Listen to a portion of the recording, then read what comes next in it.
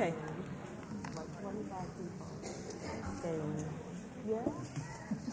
Good evening. My name is Karen Kennerly. I'm director of Penn American Center, which is hosting this evening tonight with its open book committee.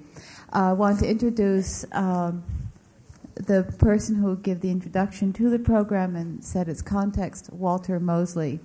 Walter's works are among us. They're in our bookshelves. They're in all the bookstores. They're on film screens. His works are very, very well known indeed.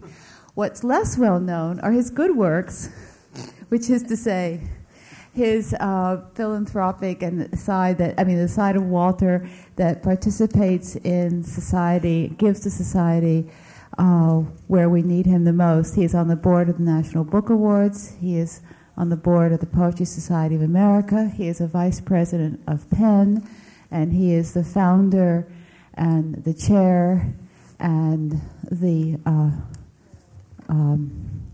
envisioner, I would have to say, of the Open Book Committee. Walter?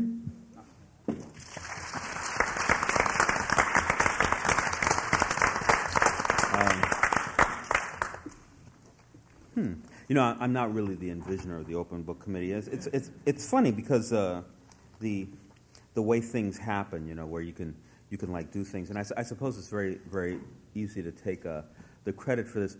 I remember I had joined Penn, you know, and Meredith Tax took me aside. And Meredith Tax, I think, had decided that she no longer wanted to worry about the Open Book Committee because she had other things that she needed to do. And so she took me to have coffee one day, way up near Columbia, and said, "You should do this." And you know, it's like I was at a point.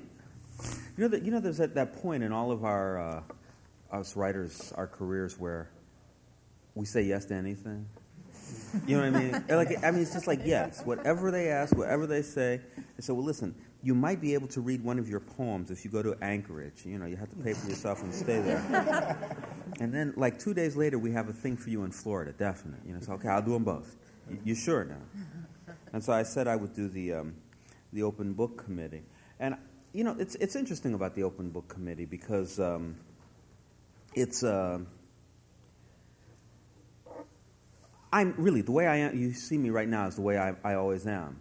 And so when we would have these meetings, you know, there are a lot of people, you know, people kind of believe that black people and then even further people of color are kind of monolithic and that we all sit in the rooms and agree with each other. It's kind of like the same fantasies that we have about white people, I think. You know, but really the truth is that, you know, nobody agrees on anything. And so we had a series of meetings that lasted for about a year, really. We would meet and people would just argue. Or at first, they didn't even start off, we didn't even argue. What would happen is somebody would say, well, I believe that we should do this and this and this and this. And another person would say, I agree with that. But now, we want to talk about my thing. And they would go, you know, they would talk about that. And this happened for like a year and a half. And I think I ran through a couple of assistants who just couldn't even take it. They said, what are you doing? Don't you do work? You know? And I would say, this is work. But we slowly have to come together and we slowly have to understand these things. And so now it also so happens is now that I still do say yes to everything. And so like I'm actually going to be in a panel in about an hour or a half an hour in some other part of New York. So but I agreed to come here and to introduce the not the panel. They know how to do that themselves, but the Open Book Committee. I'm going to talk a little bit about the Open Book Committee and tell you what it is, tell you what our goals are, tell you why we're here. And to begin with, I want to thank India Amos, Mylin Chang, and Karen Kennerly, and the rest of the staff at Penn because they've been very helpful and very supportive and put a lot of time and work and effort into trying to make things happen. I also want to thank the Open Book Committee itself, which is I think there must be 50 people on the Open Book Committee. No more than 8 or 9 come to any meeting, but there's 50 people out there, and they're very good, and they're people who really care about publishing, about where publishing is going, and what our place is in publishing. When I say ours, I'm talking about all of us. And what I want to talk about, you know, there's a certain amount of, I suppose, animosity when it comes to being excluded from anything, from some place where you think that you belong. And often there's arguments and fighting and people wanting to express their anger. All of this makes sense and should happen and does happen. But that's not really my aim today, and it's not really so much what I'm thinking about. What I'm really thinking about much more is building. And when you think about building, you think about using what's there and building on what's there. The purpose of the Open Book Committee is to broaden the range of the publishing world and to deepen its reserves. That's really what we want to do. We want to come into this world of publishing, which is so awfully white, and change it and make it so that it reaches a bigger audience and so that it has a greater sensibility about itself and its work, which affects both white and non-white publishers. We all know that it's in a literate society that anybody can read a book. And it's our business, and I think also our art, to find those readers and to address their needs. One of the problems is that the potential readers and book buyers are sorely underrepresented in positions of power in mainstream publishing. That's an understatement. I guess everybody here knows that. I think that you'd have to go an awfully long way to find a Native American publisher, for instance, or editor, or publicist, or probably even files clerk, but we're not talking about files clerks right now. Because of that, people of color are excluded from the spine of American culture. And I really see that the printed word is the spine of American culture. Everything that happens comes from print. I mean, there's television, there's movies, there's Nintendo.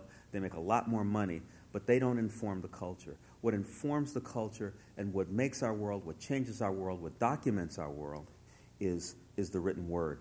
It also limits markets open to mainstream publishers. I was at Hakeem Adabuti's store, which is closed since then, in Chicago, and he was saying that he couldn't get mainstream publishers' salespeople to come to his bookstore.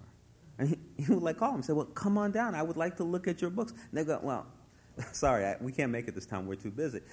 It's a problem. So, and like Hakeem, represents a lot of people. This is a big problem. But the problems are very complex, it seems to me.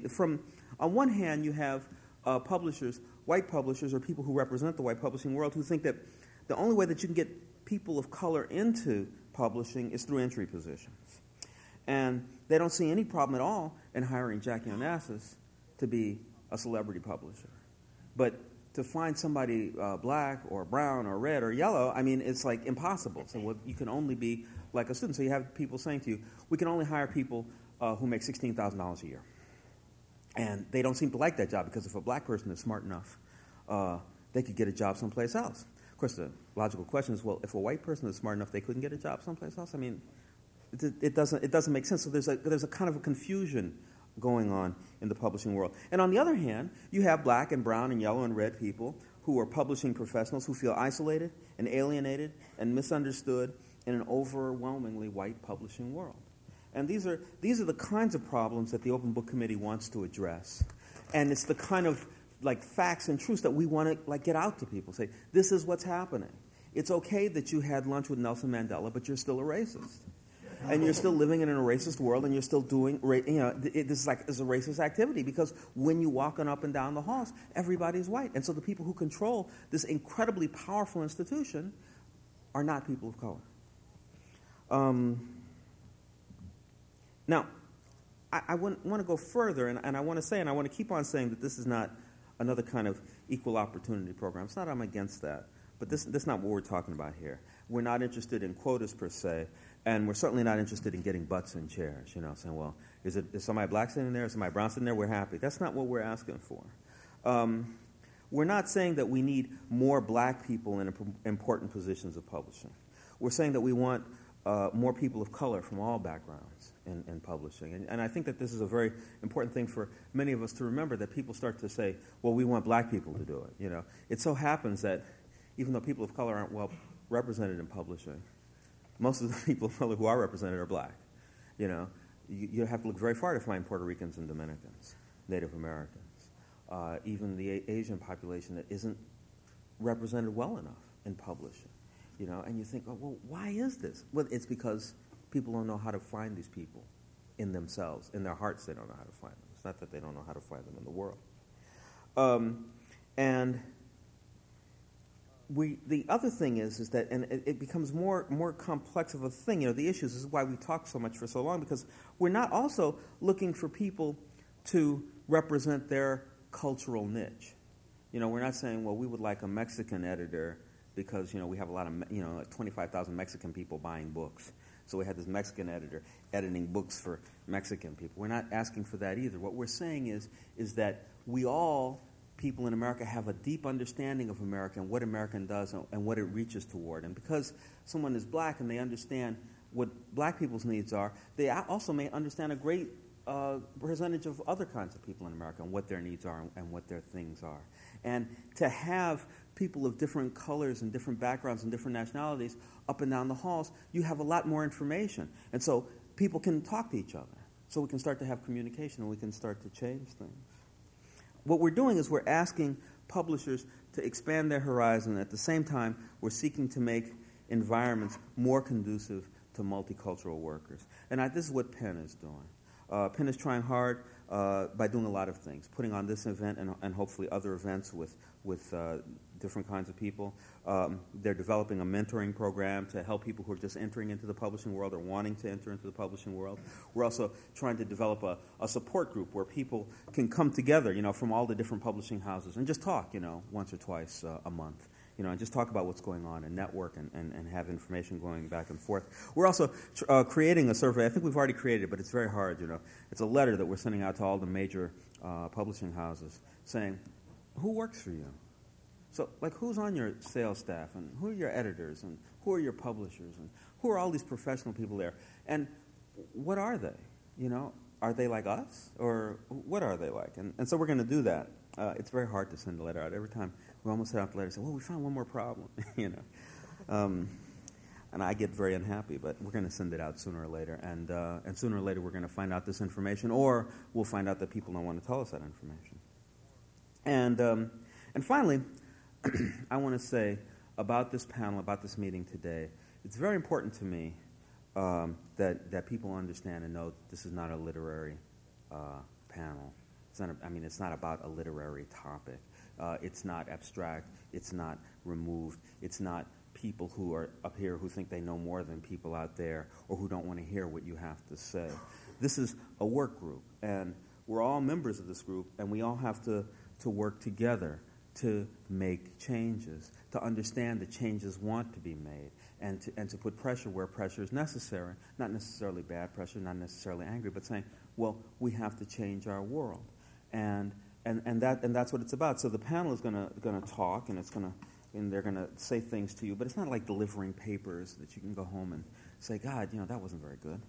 It's more like we want people to think and to become part of and to say things today and then later on to get in touch with PEN and try to see how we can change things, because this is really this is what's important, I think, for the future of publishing, and also to include those people who have so much intelligence. The final thing that I want to say is that when I studied writing, I studied with Bill Matthews at City College. He's a poet, and he taught me about poetry.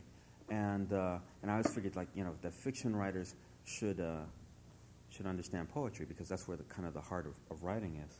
And poetry classes are kind of funny. You always have somebody in there who comes in, and they keep bringing the same poem, and they keep asking the same thing. She says, I remember there's a woman who had this poem, and she kept on calling. It was a poem to her boyfriend, and she kept on saying, she says, "My love is your honeypot." And it was really. You didn't like listening to it. That was like one of the lines. You just didn't like it. And she kept on bringing it in every week.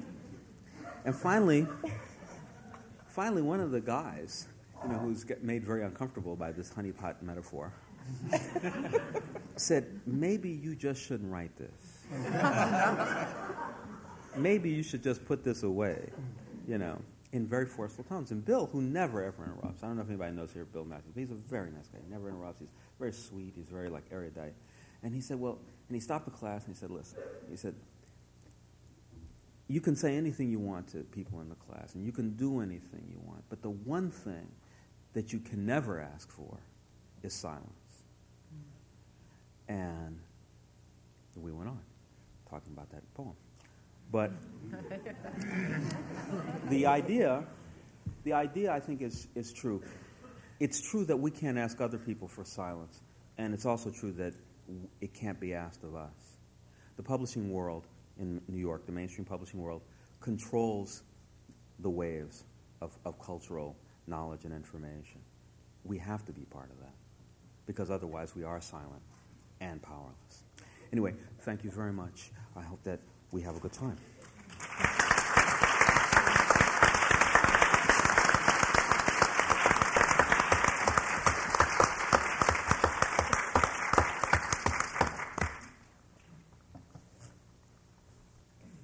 Since nobody is going to introduce me, I'll introduce myself. I'm John Baker, the editorial director of Publishers Weekly, and I have the great pleasure to be the moderator of this panel today.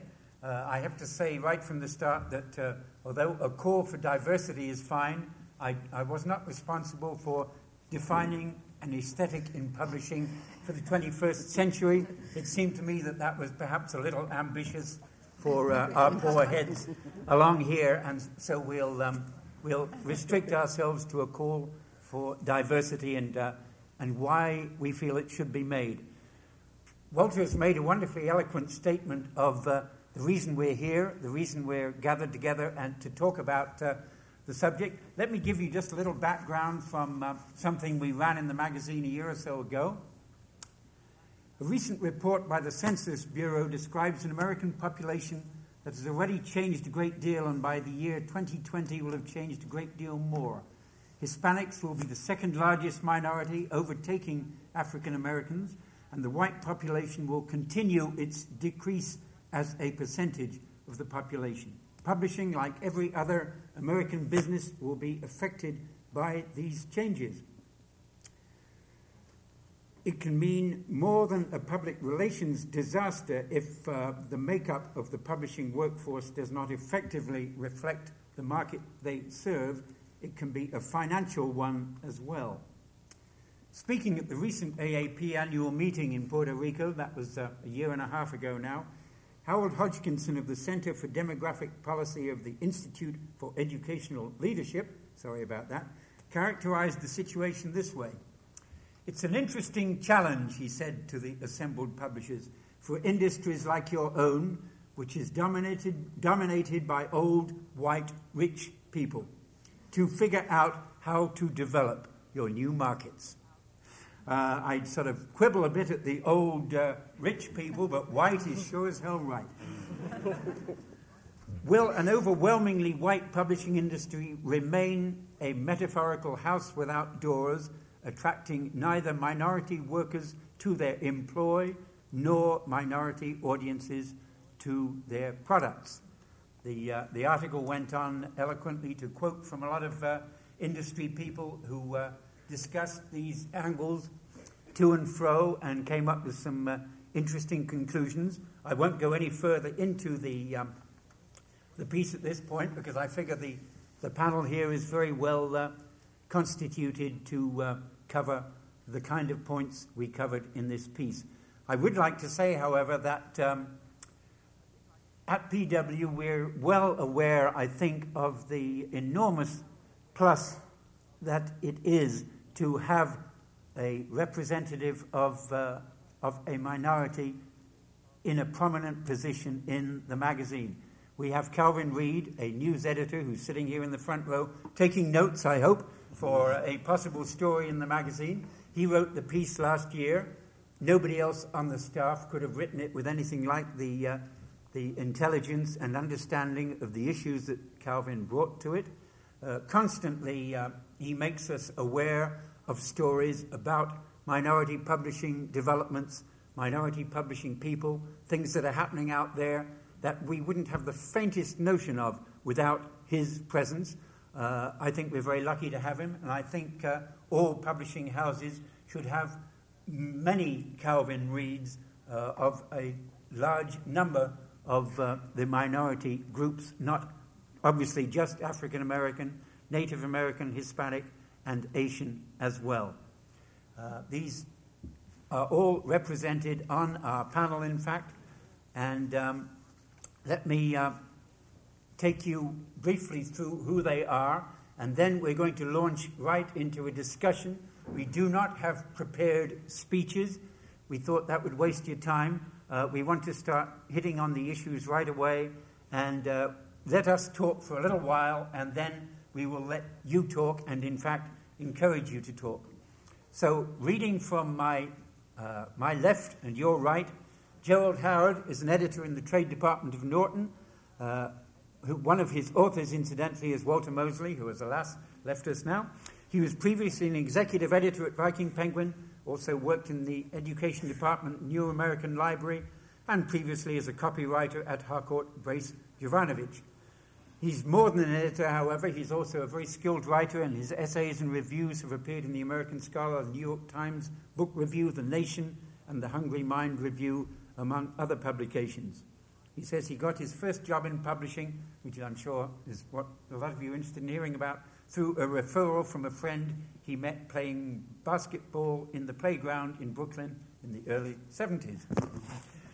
Joy Harjo is a poet and a musician of the Creole Nation in Oklahoma.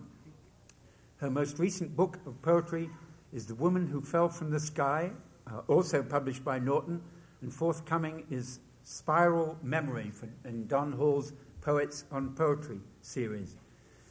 Reinventing the Enemy's Language, an anthology of Native American women's writing, also coming from Norton, and A Love Supreme, a memoir. Joy lives in Albuquerque. She plays saxophone with her band, which is called beautifully Poetic Justice, and forthcoming they have a CD called Letter from the End of the 20th Century. You'll only be hearing her speak tonight, unfortunately, but let's hope that's enough. Emmanuel Barron's involvement in publishing has run the spectrum. He began as the assistant manager of the Doubleday bookshop in the South Street Seaport, though he hastens to add that his exit had nothing to do with its later demise. He also started the Black Interest Division at Golden Lee, a book distributor, and was the buyer there, and unfortunately they went bankrupt recently, and he had nothing to do with that either. He's now been at Random House for almost 3 years, less a week. As their African-American specialist, he's the only sales rep in the industry who is regularly selling African-American bookstores. I think many white publishers hardly believed there was such a thing until quite recently. He is also involved in the marketing and publicity of African-American titles, is also the in-house rep for the Southwest region. Tracy Sherrod started 3 years ago at Henry Holt as an assistant editor. She is now an associate editor and has acquired nearly 20 books, including forthcoming Patricia Bell Scott's Flat-Footed Truths and Betty Collier Thomas's Over the Footlights, The History of African-American Theater. Before Henry Holt, she worked with the Marie Brown Literary Agency, Essence Magazine, and at the Feminist Press. Yoji Yamaguchi is associate editor in the Adult Trade Division of Harcourt Brace and the author of a novel, Face of a Stranger, published by HarperCollins last June. After receiving degrees from Duke, Johns Hopkins, and the University of Virginia, he began working in publishing as an editorial assistant at Vintage in 1988. From 1990 to 1994, he was an assistant editor at Pantheon. In his free time, and most of us publishing people don't get as much of that as we'd like, he is at work on a new novel and a play. Now, having introduced the panel, let me kick off with a few of the things I think we should be talking about and ask the members of the panel to kick off the fray right away. First, what sorts of difficulties are faced by professionals of color in an industry like publishing that is predominantly white? Any volunteers, or shall I nudge somebody and get them right up there? Annie, you want to start on that one? Okay. I think one of the main problems from being the only salesperson on this panel, and that's either good or bad with all these editorial folks, what I had found was that there was a whole group of black bookstores that publishers were publishing to, and this was the audience that they were trying to get to, without reaching the market that they were targeted for. And this is indicative of, I think, the general lack of direction that many publishers have when it comes to multiculturalism. They publish with something in mind and an audience in mind. However, they don't know how to reach it. It's almost like a field of dreams. If we build it, they will come. Well, if we publish it, they will read it. However, if it's not put where someone can get to it, then I think you've defeated the purpose. And I think that basically is the main problem, is we in the publishing industry have a divided mind. We know we want to do this. However, we won't go through the steps, or we just don't know enough to follow through to get to what it is that we're trying to achieve. Anybody have anything to add to that about the difficulties you face within the industry? Tracy? Oh, I was scared you'd call on me, but might as well get started, right? Get started. Jump in.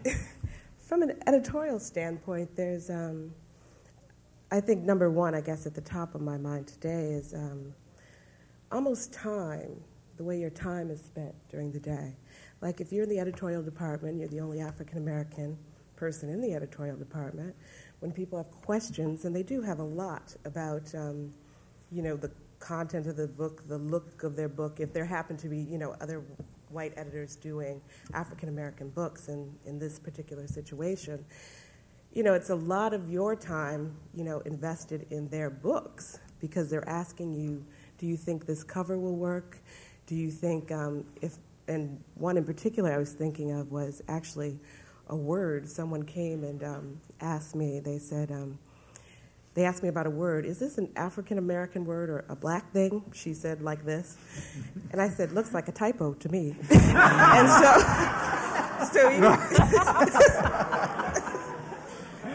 so you just never, you never know. And then another day you might have to go and talk to the receptionist, the receptionist relief person, who you had a visitor come up and they assumed they were the messenger. So you have to spend a couple minutes talking to her and explaining, don't bring your issues to work. Don't offend people. You know what I'm saying. You have to give them a lesson in how to be a receptionist or whatever, and not assume that people are whatever you may assume because of your background. So I think part of the issues is that time, the way your time is spent, and then after end of that and all the emotional dealings of that, you have to turn around and do your work, and it's exhausting sometimes. And so I think there's those issues of time. There's issues of credibility. If you're an African-American editor and you bring up an African-American book and everybody looks at you like, do you really think there's a market there? And would you have brought it up if you didn't? Just because you don't know that market, then you have to defend that. It's just, completely, it's exhausting. It really is exhausting for me. Do you find somehow that you're an example who has to keep proving yourself more than you would if you were one of their standard white editors? Do you feel on the spot a lot? Like right now? You mean like now? Yeah, like now. No, not necessarily on the spot. But I think sometimes you feel like, am I holding my tongue at this moment when I should say something, or should I have not said that? So not really on the spot, no. But I think there's a lot of internal issues that, as the only person in an editorial, that you have to deal with, and stuff like that. Okay. Yeah. I think with somebody, what Tracy just said, which is interesting, and she's right. If as an editor, an editor, let's say as we're talking about an African American book, an editor of of whiteness. I was going to say non-color. Well, that You doesn't don't know work. what to say. A white editor. They'll pick up a piece and they'll bring it to you and go, gee, what do you think about this? And as you are the only person of color around, it's going, okay, well, I think this or that. And then you're going, well, doesn't that tell you that you need to have more than just me here? I mean, isn't that you're putting out and taking back at the same time? And it's almost like they're saying, well, we've got one, so we can just shuttle everything over to them without realizing that they're slapping themselves in the face every time they come over and over and over again to ask you questions like, well, what is the black perspective on this? Well, get some more black people in here. Maybe you can get a quorum on this. Yeah. Yoji, what's been your experience in this? Well, I think that one of the main things one has to deal with when one is in a somewhat isolated situation is you're constantly contending with all kinds of assumptions that would not be brought to bear otherwise. Sometimes they can be comical, sometimes they can be annoying, and sometimes they can be quite infuriating. And it's not simply internal. I mean, it doesn't happen simply within the office. I think it also... I mean, I have the greatest respect for literary agents, but I think that they, too, make similar sorts of assumptions, targeting wholly unsuitable submissions to an editor simply by virtue of that editor's ethnic background. For instance, my first job when I was an assistant to Errol MacDonald, we used to get the craziest submissions from agents simply because the author happened to be black. And so did Errol. So, I mean, it is within the industry, but it's not simply within the publishing houses as well. I think it's far more pervasive than that. And I think that the kind of hyper-consciousness that has developed in the country over this question has left everyone somewhat almost dysfunctional, I think. That one cannot address an issue or a question without this matter of race coming into play.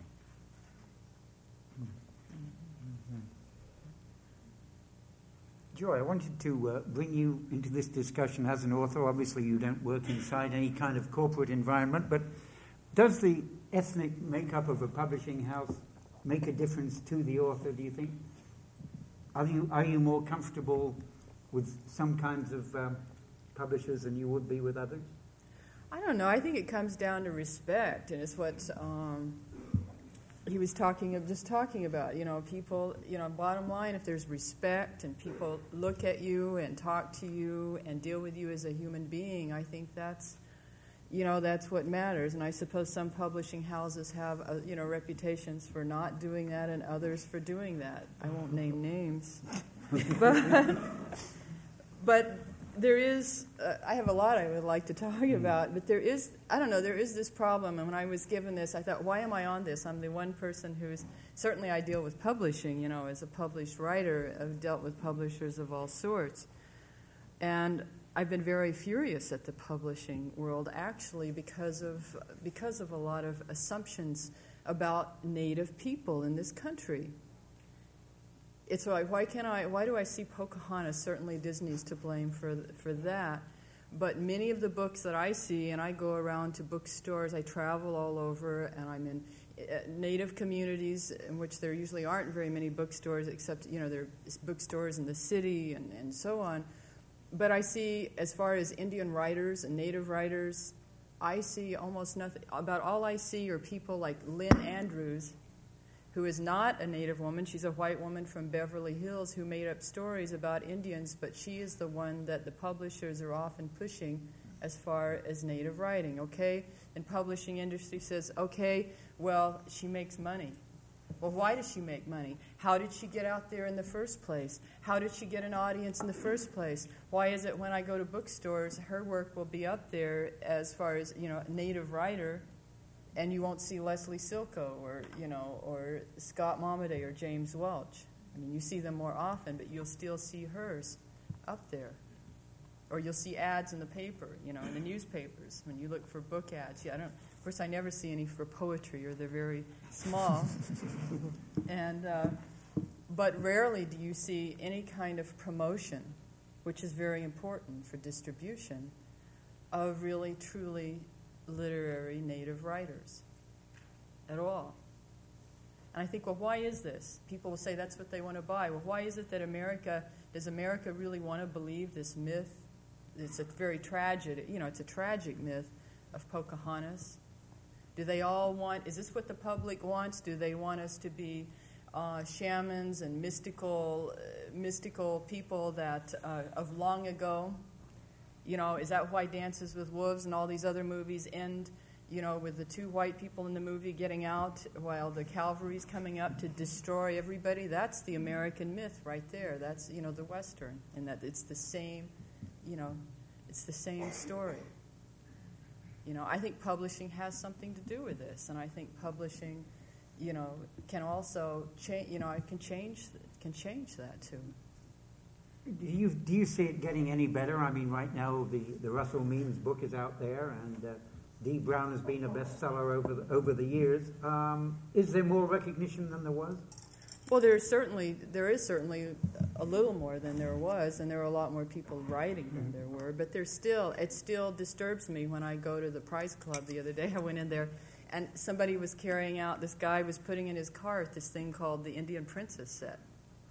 And I'm thinking, we worked so hard to get rid of this, and then the Indians and the Braves. I mean, we worked so hard to say, look, we're human beings, we're not just Indians, we're Muskogee Creek Nation, we're this nation, we're different cultures, we're different languages, and here we're still reduced to this, there's still a reduction here, and why is that? Well, I have a lot of reasons. I know there's a lot of reasons for that.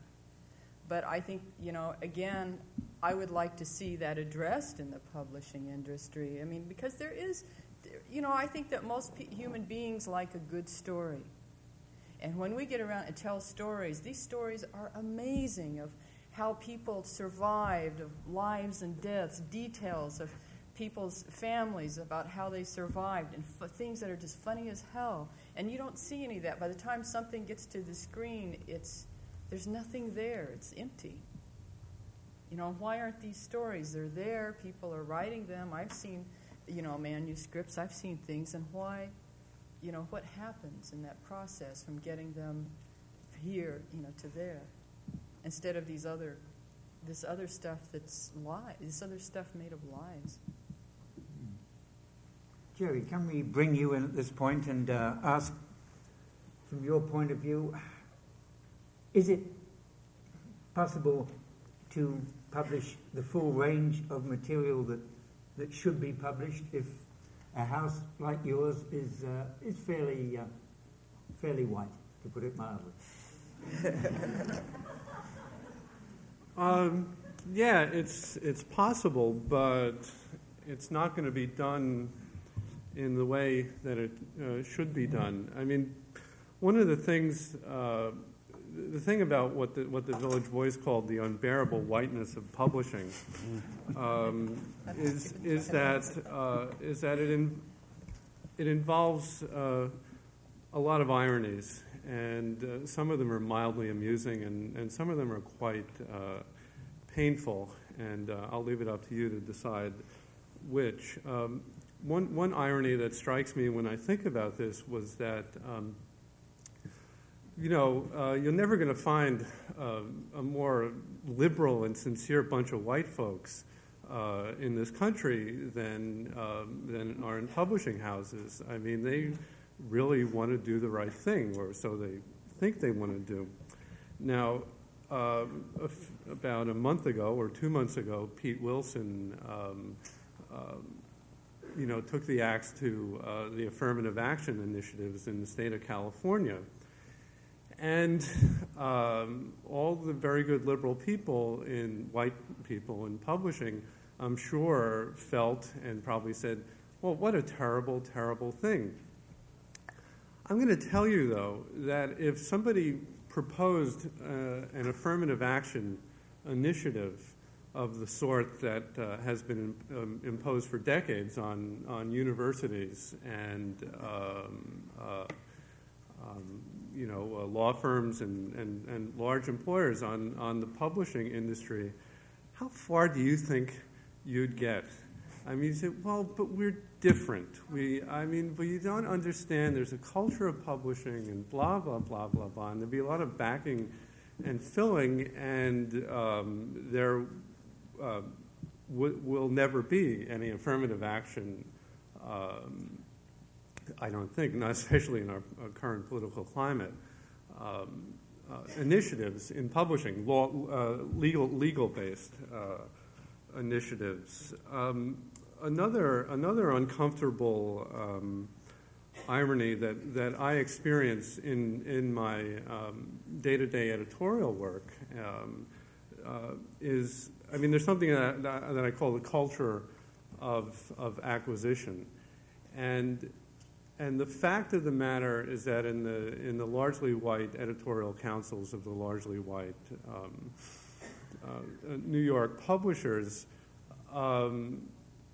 books by people of color, and God, do I hate that phrase, but I can't come up with a better one at the moment, get a very respectful hearing, or perhaps more than respectful hearing, because again, there's that painful sincerity that people have, that they want to do the right thing, and there is also a nice cold financial gleam in the eye of a lot of the editors, because they can think that they can sell, and yet the way that the editors orient themselves, the white editors orient themselves to these books is skewed. It's off. I mean, I understand Manny's problem, but there's part of me that wants to ask for his direct line.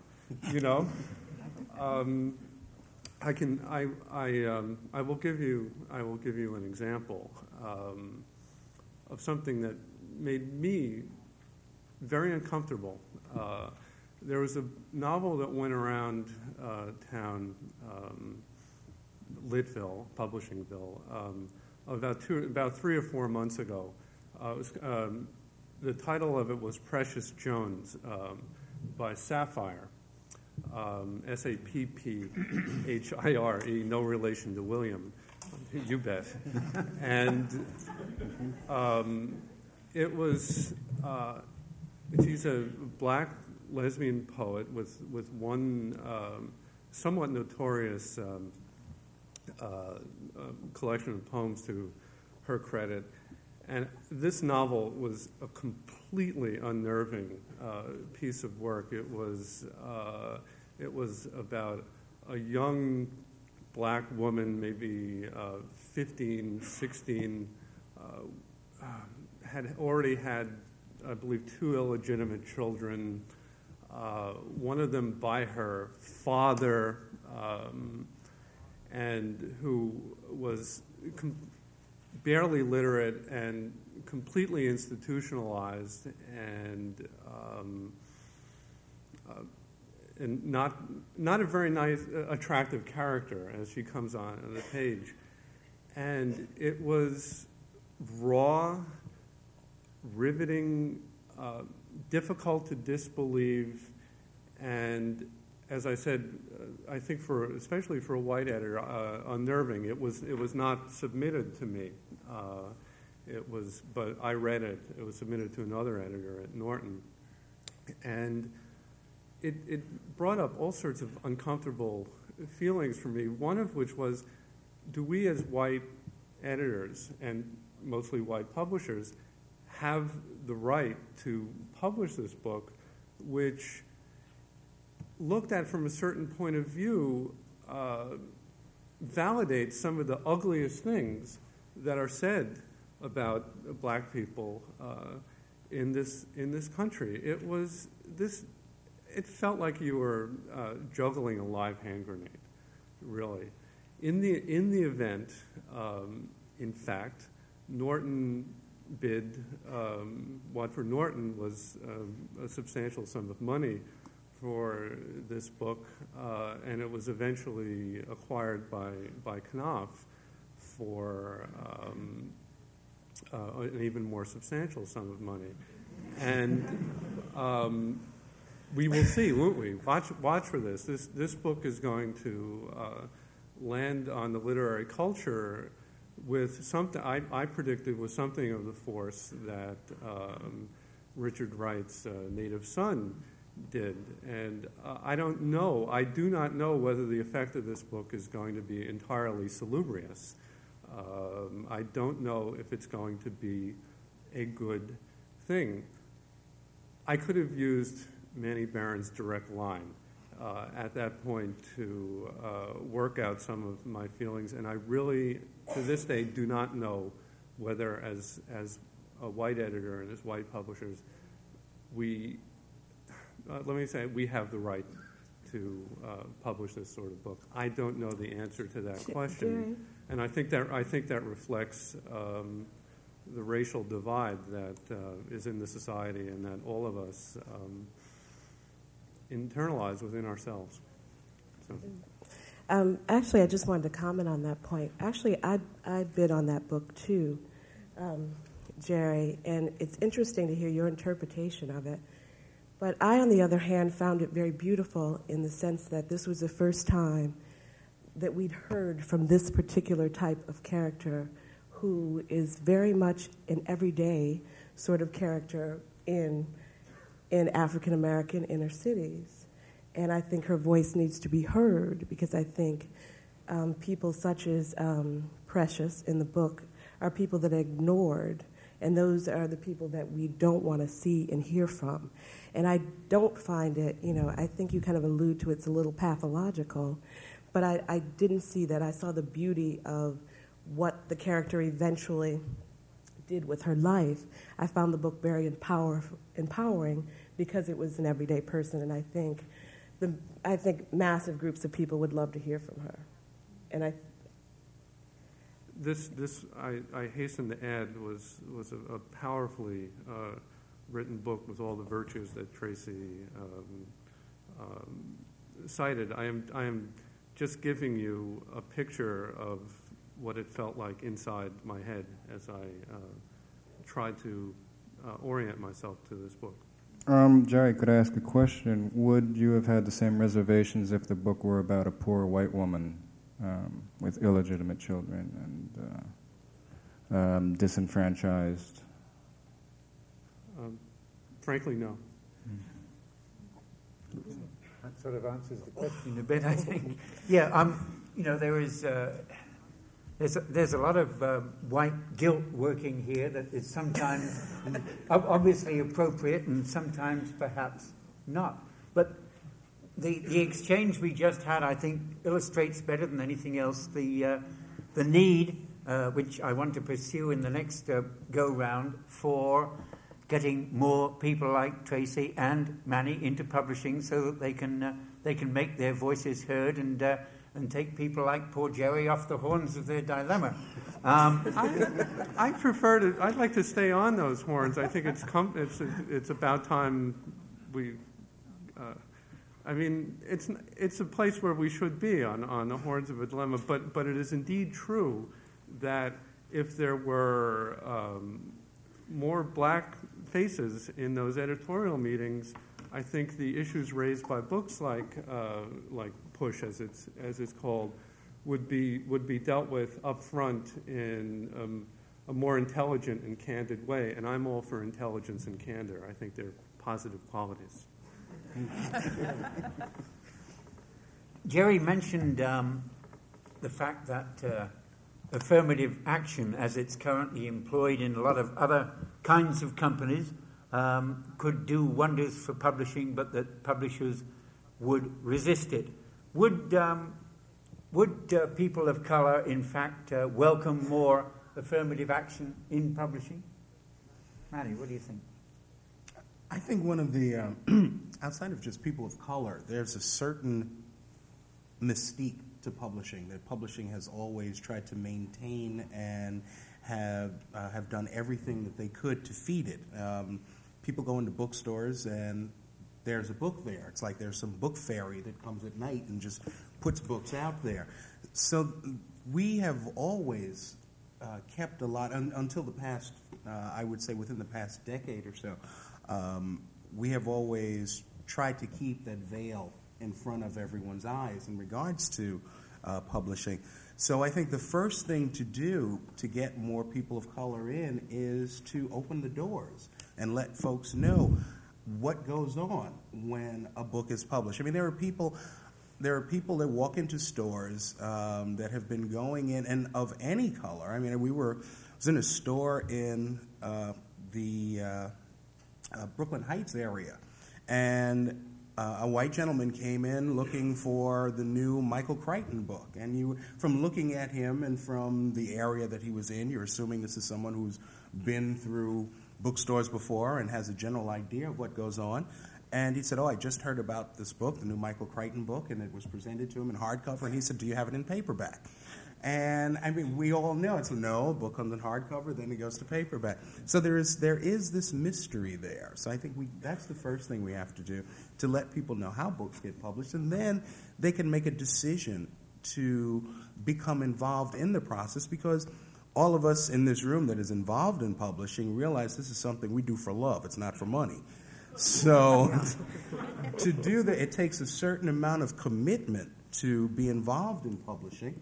And the commitment comes from a drive, a desire, a love for the written word, and wanting to be involved in the written word and delivering it to people. So I think that's the first thing that we must do, is just kind of open up our doors and let people see what's going on, and then they can begin making a conscious decision, or at least begin the internal debate regarding publishing and whether it's something that suits them. John, could I address this question? Yeah, I was going to ask you. Yeah.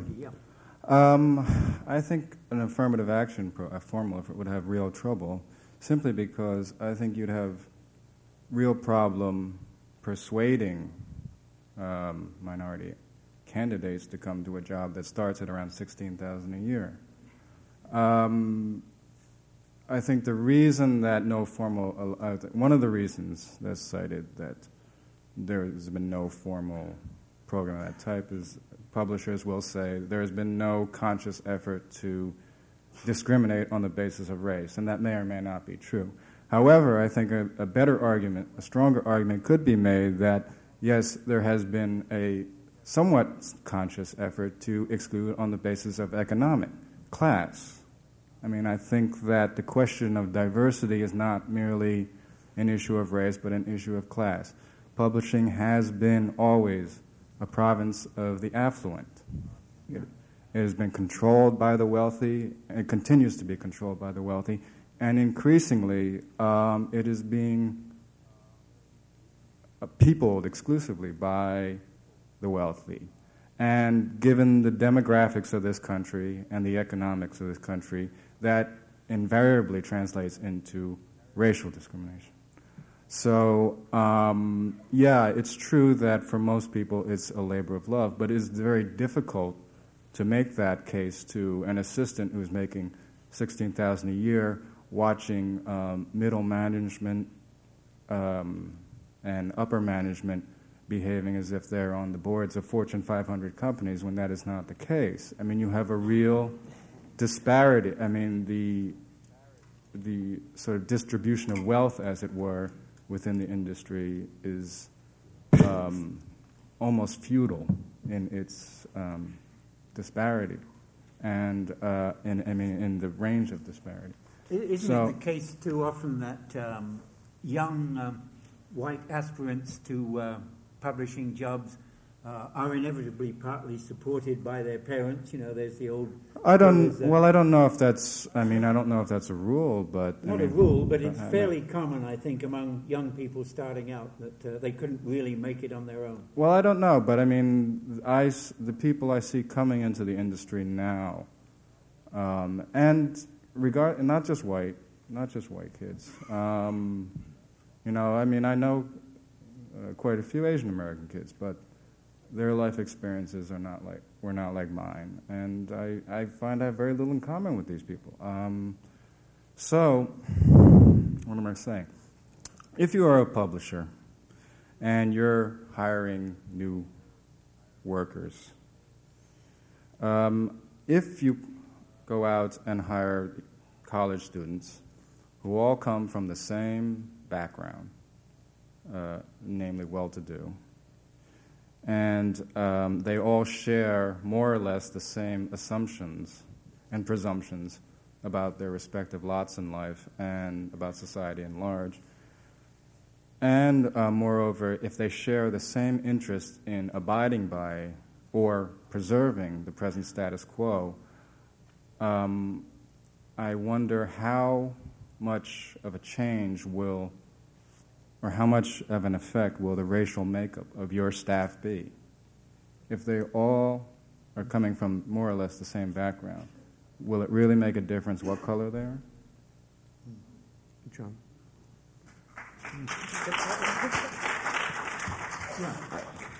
I half agree and half disagree with what Yoji has to say. That I disagree with this issue of this proposition that because the starting salaries in publishing are low and minorities are not typically subsidized by their parents, that they will not enter publishing.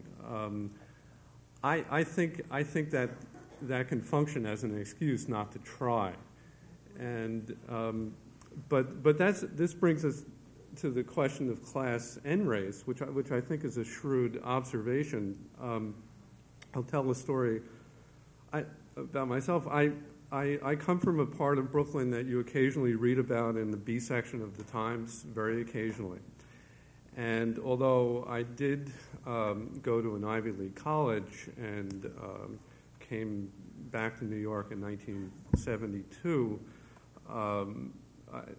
I had no connections. And really, I was clueless before Alicia Silverstone was born. And here was my and I said, well, I've graduated, it's terrible, I have to get a job. Well, let's go into publishing. And here was my brilliant tactic to find a job in publishing was to look in the yellow pages and get myself a walking tour through Manhattan so I could drop in and interview and say, well, I'd like to be an editor. And I remember going to Farrar, Straus and Giroux and be absolutely appalled by their lobby, if I could call it that. The result of this brilliant strategy was that my first job after college was with an advertising agency in Newark, New Jersey. And it was only through a fortuitous conversation on a basketball court that I got a job at Harcourt. It was very strange, but I always played it through in my head when I have to hire an assistant, and the whole thing is so hardwired. I don't even have to say a word, and resumes start arriving on my desk, and they are from the Seven Sisters and the Ivy Leagues, and from the public Ivies, and from graduates of the Radcliffe course. And hey, guess what? Most of those resumes come from white applicants, and I think it's the culture of hiring in publishing is an incredibly closed circle that needs to be broken. That has to be broken if we're going to get anywhere. And I have some, at least one idea on that subject that I'd like to propose later as we get on. But it is connected to class as well, and I think we need to recognize that, or we're not going to get anywhere. If I might add an anecdote, just to sort of highlight that. When I started working at Random House, while I was still in school, I cold called the personnel department, and the assistant who took those calls was quite courteous. I simply said, I'd like to know how I go about applying for an entry-level job. And she told me more or less. And then when I arrived at Random House a few months later, and I began working, I became acquainted with this assistant, and we became quite good friends.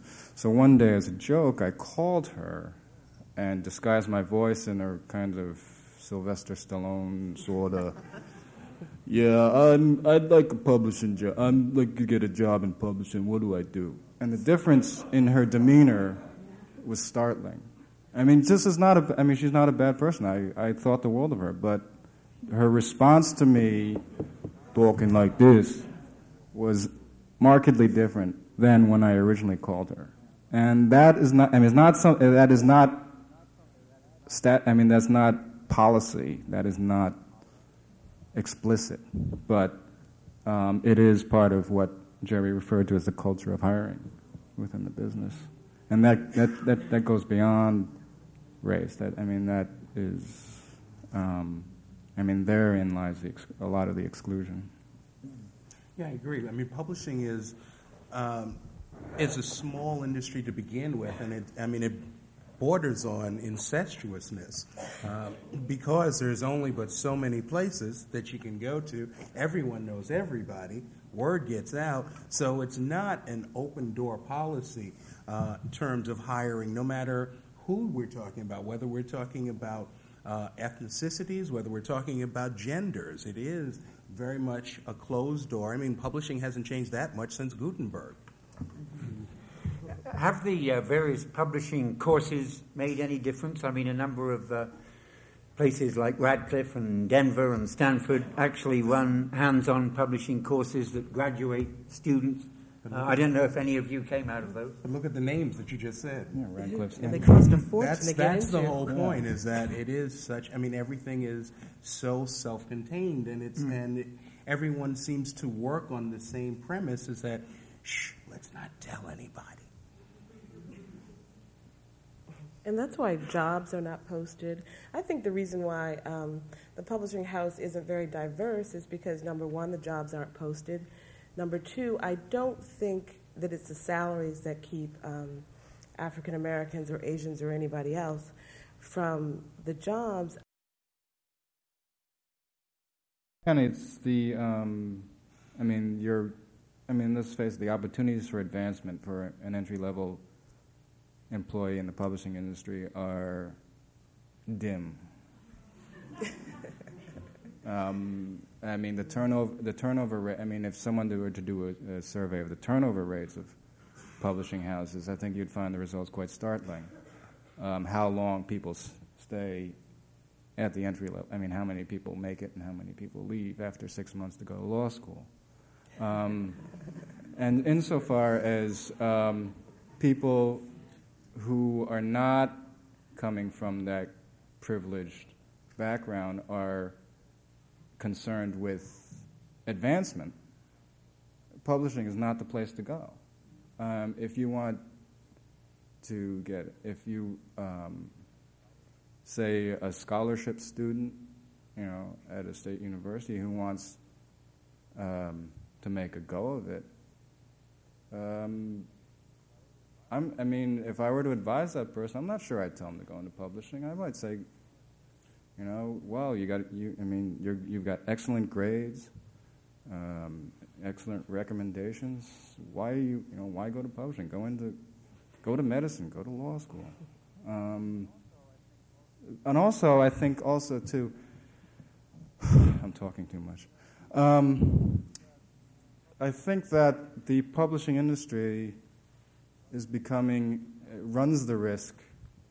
the risk of becoming irrelevant to society at large, to the cultural debate.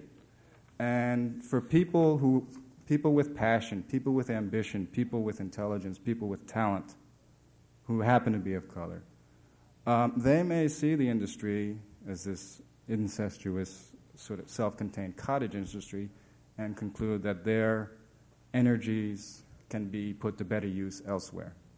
So I think that rather than simply filling up the seats, as we said, is simply not enough. I think we have to really think about, the lack of diversity is merely a symptom, I think, of a larger problem. What we're saying, I guess, is that it's not so much that people need publishing, but that publishing needs them. Yeah.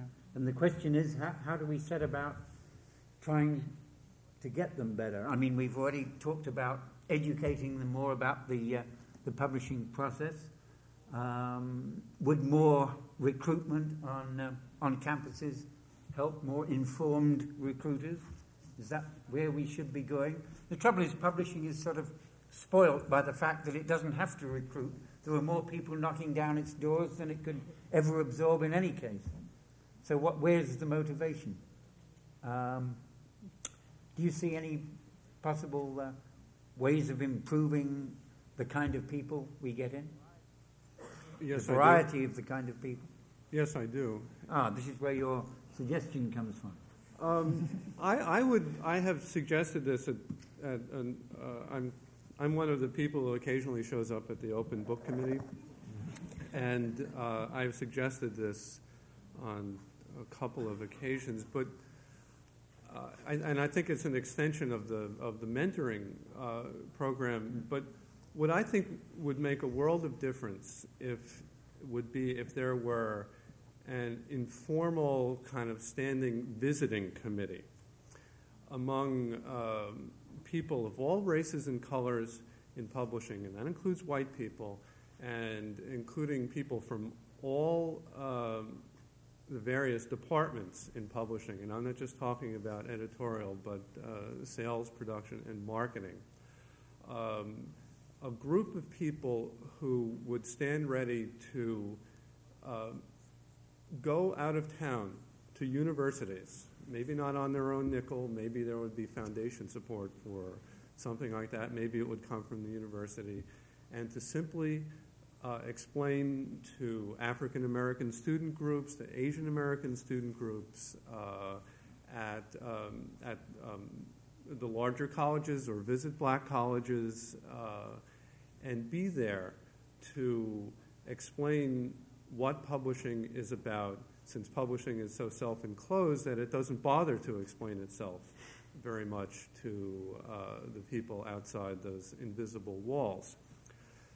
The second part of a function of a visiting committee is to take the phone calls from the contacts that might be made on these visits, so that when a student, to take an example from Howard University, a hypothetical example, comes to town, that they have a list of people that they can call first, or maybe before they come, and say, I'm sending you my resume, will you speak to me?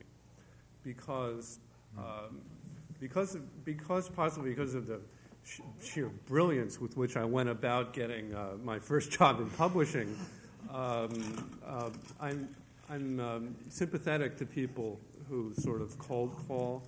And what I always say when they come after, I say, well, I can't do very much for you because I only work with one assistant. But beyond that, I say that getting a job in publishing is almost a function of times at bat. How many of being in motion, of being in the right office at the right time. But if you can't get to bat, if you can't even get into the goddamn ballpark, you're not going to get anywhere.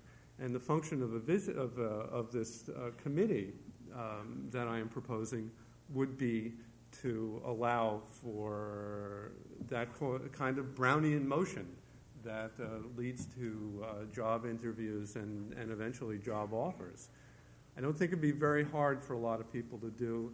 I don't think it'd take a huge amount of time for people who are concerned, and I think it would make a hell of a lot of difference. There is a committee supposed to be looking into ways to improve publishing diversity at the AAP. Have you ever found them of any use, or have you even pitched it to them? No, but I'd be willing to. Yeah. Oh. It was dissolved, wasn't it? You're right. There's my excuse. Yes, the General Publishing Division was reshaped and the Diversity Committee disappeared. Good point. Has it been brought up at Norton? Because I don't think there are any editors of color at Norton, though. No, there are not. Did you bring up your idea? Say what? Did you bring up your idea there? No. No, I don't know. But I'm saying industry-wide. I'm suggesting. No, I agree. We shall, in any case, have a news account of the proceedings appearing in PW, and I hope that other people will take heed of Jerry's suggestion. I'd like to. I'm sure there are a lot of people here who have things they'd like to say from the floor, questions they'd like to ask, and I'd like to throw it open to them at this point. We've been talking after Walter finished for an hour now. There is a roving mic, and it helps us hear what you're asking if you can call for the mic. I think the man in the middle towards the back has had his hand up for quite a while, and even before we could start the questions. So let's... there we go. Thank you. This always takes a while to do, which is why people get discouraged, but it's better if you can hear both the question and the replies. Yes? Turn the mic around. Is it on? Okay. Just a quick response. We still haven't answered why we then involve ourselves in publishing. If it's not the $16,000 a year, why then? And I propose that there's an emotional reason. If it's $16,000 a year, then it can only be one thing. I must be a keeper of the gate, you see. And that is the buy-in for me. I get to create the images that my children see, the images that perpetuate what I do and what I hope my children will do. So I should not have to come to a white publisher to ask them, please let me create the images that look like me. To the victor belongs the spoils. You should be free, or white publishing should be free to create those images which project itself. By the same token, I as an African male have the responsibility to create the images that project myself and project to my children that which I would want them to be. As an Asian male, as a Native American female, we too, you have the same responsibility. So that's where I think the answer lies. I don't know that we can ask white publishing to let us in. To what? To create images that look like them or look like us. There's a conflict therein. And that question should not be asked. What we should do is just meet the responsibility of creating our images for ourselves. That way, we all benefit. As a nation, we benefit. Thank you. That's my comment. It's a very good point indeed, and one of the things that we haven't really mentioned up here at all, because we've been so busy talking about diversifying the existing white structure, is that simply because they felt they were being neglected, large numbers of minority people, particularly African Americans and Hispanic Americans, have in fact established their own publishing operations, even their own distributors and bookstores. It's a common belief, I think, among all too many white publishers that minority people simply don't read. They're interested in other things. They're into music, they're into fast cars, whatever it is, they don't read. And I think the black structure that has been growing up in the last few years, it gives the lie to that. Clearly, they have established their own publishing houses, their own bookstores, and they are doing exactly what the questioner suggested. There's a limit, of course, to how far they can get in the existing enormous structure. I mean, they can't hope for multi-million sales because the structure isn't sufficiently powerful to allow for that. Why not? But it is something that they can work on a smaller scale. Why not? Why not? Amistad Press seems to be doing quite nicely, and I believe they're a subsidiary of Warner, which is Right. as big as it gets. And there's One World, which is part of Random. Valentine, right? Right. So, I mean, I don't think that African American owned publishing houses I don't think you can regard them as niche publishing anymore. I think it's gone way beyond that. Okay. Okay, there are lots more hands up I can see in the corner there, yes. Right next to the mic. Earlier on in the discussion, Ms. Sherrod made a statement about being asked, she being the only black editor in a publishing house, and being asked questions, how exhausting it can be. It is exhausting, but I think it's a sacrifice that we have to make. I would prefer that an editor or a vice president of marketing or whoever come and ask me. And the problem is those general assumptions, always assuming. If you don't have any black friends or black associates, you don't know. It's called ignorance. And to cure that, you ask those questions. It's hard. It can be exhausting, taking care of your day-to-day job, whatever have you. But I would prefer that you ask. And I would, and going along with what this gentleman is saying, as I was saying earlier, the fact that, it is tiring, but you do prefer being asked a multitude of questions than not being asked, but the only problem is as they walk away that you keep slapping yourself on the forehead, and as you can see how many times I slap myself in the head, it's because you're saying, well, why you keep coming to me because I'm the only one here. So doesn't this say to you that you need to open it up a little more, that you do have needs, that you're admitting that the white publishing houses are admitting that they don't know everything, which is the first step, but they won't take the next step, which is to say, let's bring more people in because we definitely have a deficiency here. And there are questions and there are questions. I mean, some questions are cogent and intelligent, and some questions make you slap yourself in the forehead. I remember one incident, another editor went away on a vacation. She had a number of houseplants in her office. She called her assistant and inquired about the health of those houseplants. The assistant had no idea, not being possessed of a green thumb, to which the editor replied, well, ask Yoji, I'm sure he'll know what to do. When this message was relayed to me, I informed the assistant that it would seem that a boss had mistaken me for another Japanese gardener, and she should inquire elsewhere. But I think part of the exhaustion is, on one hand, when they're working on a book, they ask you 29,000 questions about everything. Then the contradictory part is that the next day you bring up a book and they question whether or not there's a market or whether or not we should do it. All of a sudden you're not the expert anymore. And I think that's really the aggravating and exhausting part of it. I think it's important the questions are asked. Recently, Greg Saris, who's from a California tribe, had a book published, and apparently they brought in 2 book covers that the artist had already done, both with stereotypical images, and nobody asked him. He got a choice between the 2, and he said, well, I don't like either one of them because they have really nothing. They're stereotypical, and they're really not of the book, but he didn't have a choice. He didn't get asked. It was one or the other. So I think it's important, that at least somebody asks the question. As an author, how responsive have you found your publishers to your own suggestions as to the way you wanted your work handled and sold?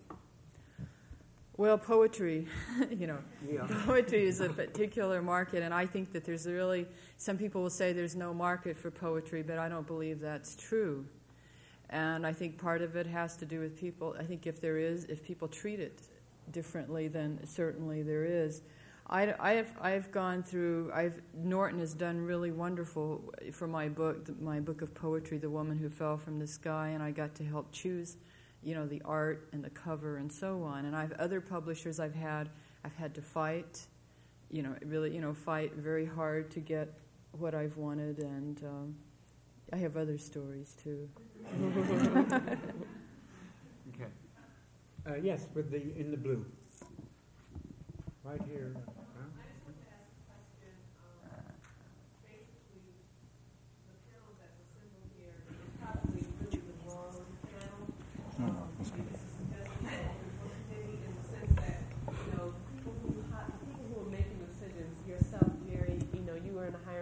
To hire your assistant, and other individuals who are in positions of hiring, who are the ones who field resumes that come to their desk.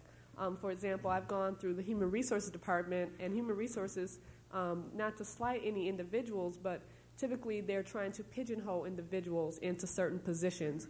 And one, if you are a black face, Asian face, whatever it may be, they don't even look at your face necessarily. They just look at your resume and pigeonhole you. And it is usually who you know. Once you know someone inside the editorial department, then you have a way in. And that's another reason, that's one way to groom more people, is by, for example, Manny and any other individual in the panel who happens to be in color, or not even on the panel, but who are in a position to recommend someone for a hiring position. If you are a person of color, then people will gravitate to you and seek out an opportunity to be hired through you. You may not be the hiring individual, but someone else might be. And that's why I said this panel, not to slight you, but you may not be the right panel because you can't, all of you are in hiring positions, and, those people who are looking to hire may not see the faces of color that are here, even though they may have positions to fill. Yeah. I see where you're coming from. In other words, we're not sort of highly enough placed to make a big difference. Yeah, you're right. Sorry. You're right, but what you said, I think, bears out Jerry's notion of mentoring. If people who are high up can take it as part of their responsibility to try and encourage more people like yourself to apply and pursue it, then it could get somewhere. Yeah. Goodness, so many. Yeah. Down here, right? No, down. Hello. She's had her hand up. I want to ask a question, but I'd like to say that I represent an organization of women, founded by women, who for over 15 years have been answering the call of men and women of color, African American, and other nationalities for jobs in publishing. They graduate from law school and they want a job in publishing. They make sacrifices so that they can work for $16,000 a year. So please don't perpetuate the myth that economics would be a hindrance to someone who really wants to work in publishing. I'm telling you, I have the enviable position of giving leads daily to people who want to work in publishing. So I know what I'm talking about. I'm talking about scores of people, and I'm a 30-year veteran in this industry. So I just don't want that myth to get out there. That would be any limitation. And in terms of affirmative action, that's a game of numbers. What happens after you get the numbers into the publishing house? Where are the opportunities for career growth? And that's what I would like to ask. Do you really understand what diversity means? Do you know what it means to plan for and manage a diversity initiative? It talks a lot more about valuing the perspective of the people that you already have on staff, whether they be editors or lesser than that. Now, I want to ask a question, and I know it may be embarrassing, but it needs to be asked. There are two parties involved here. There is the highly respected and highly regarded Bible of the publishing industry, Publishers Weekly, a publication that I have valued for years. And I said I was a 30-year veteran in this industry. And there is a publishing house who has produced a product for the African American market, specifically for the African American market, that they have done very well with. An author of color was the author, so there you would tend to think that there would be some authenticity to the character in the book. And there were dolls created, and it went on and on and on and on. And on the current issue of the Publishers Weekly edition I'm talking about, the publisher bought the cover and announced the line. The line is Pleasant Company's American Girl. And what is presented as the American Girl? What is presented as the American Girl? This is the image that Max Rodriguez, the publisher of Quarterly Black Review of Books, is talking about in terms of being able to present our own image. But in the meantime, we have the people who control the industry. We have the people who are influenced by Publishers Weekly. So when they see a cover that says Pleasant Company for American Girls and they see this, that is insensitivity. I don't believe it's deliberate. I don't believe that there's some scheme out here to keep the myth of white supremacy. I don't believe that. If I believed that, it would be a hopeless situation, and I wouldn't be able to do anything about it. But if I can bring it to the attention of the decision makers to say, you need to have some diverse perspective in your marketing. And when you select a cover, or in your publisher sends a cover that says they want to buy the cover for this issue, and this is the picture that they want to use, you need to have a marketing person that says, I think you want to look at what that says about who the American girl is. we see it, but what I'm saying is the dialogue that went on between Jerry and Terry was so insightful about that book. We got the kind of diversity of perspective that's needed for decision making. Yeah. That is the benefit of a diverse professional staff. And do you understand the benefits on the bottom line? You know, I would call for a boycott of Pleasant Company's product because of this. That's what I would call for. But I got another opinion about it. No, let's write hundreds of letters to Publishers Weekly just to bring this kind of thing to their attention. I remember the article that you published that Calvin did such a superior job. Who was on the cover of that issue? Dolly Parton. I mean, it was insensitivity. It couldn't be deliberate. I don't believe it was deliberate. I refuse to believe that. Right. I just believe that it needs to be brought to your attention, and I'm glad you were here tonight so that I could do that. Thank you.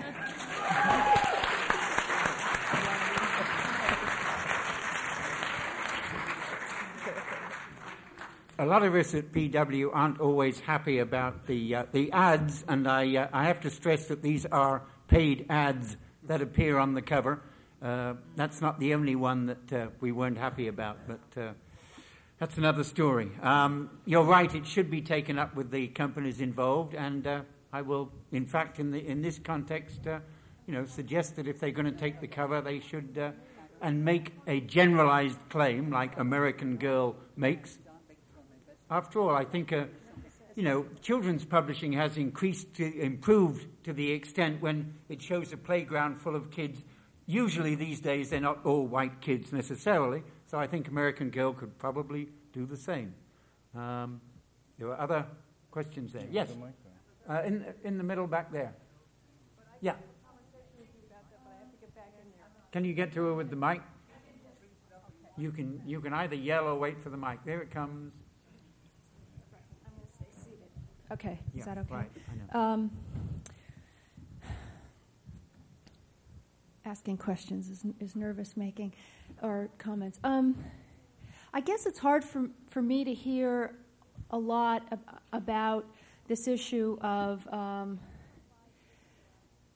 I guess I don't buy the issue of, bring in a woman, bring in a black person, bring in a this person or a that person, a little bit of what Joy was saying about, categories of identity. I have a hard time hearing that. I agree with what the first gentleman spoke about how you can't trying to diversify this white institution is not necessarily the way to go. I think that people who happen to be, to use somebody's phrase, people of color, should be given an opportunity to work in publishing because they're people who want to work in publishing, not because they're people who also happen to be people of color. I'm not sure that a black person who had an affluent background would necessarily be able to relate to the book that Jerry was struggling with. And I agree with Yoji that there's a tremendous amount of there's a tremendous class-based foundation in much of what we're talking about. And I think what happened in the record, what seems to have happened in the recording industry over the last 5 or 10 years, particularly it seems in relation to rap music, that a lot of black labels rose up, to handle that market,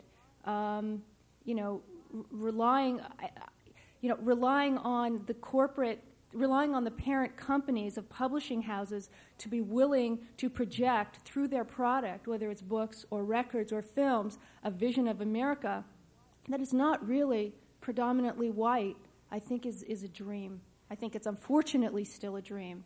And unfortunately, I think it's just going to stay a non-reality for a while to come. Could you pass the mic to the guy behind you holding up his hand? Thank you. Thank you. Yeah. I want to make a comment.